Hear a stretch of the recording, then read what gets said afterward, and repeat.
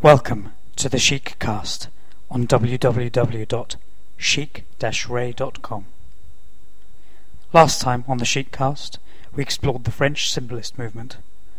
We stay in the late 19th century for Series 2, in which we further explore the works of Baudelaire.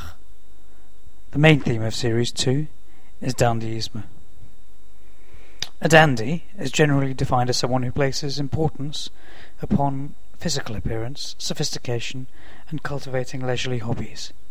In a sense, dandyism was a protest against the rise of egalitarian and democratic principles, and often referred to a nostalgic clinging to pre-industrial and pre-democratic values, like the idea of the perfect gentleman.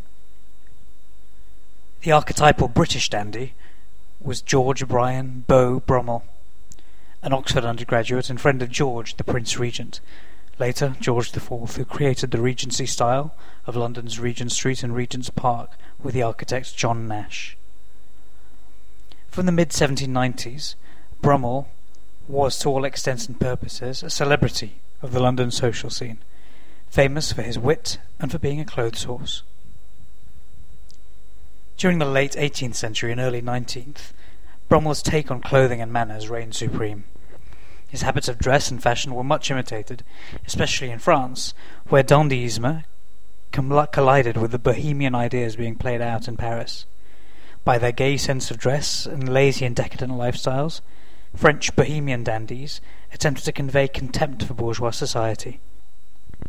This mix of bohemianism and dandyism hugely influenced the symbolist movement in French literature in the latter part of the 19th century, which we explored in Series 1 of the chic-cast.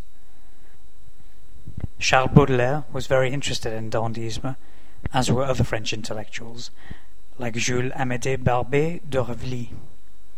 In episodes 2 and 3, Paolo and I will read some of Baudelaire's thoughts on dandyism in the original French and in an English translation.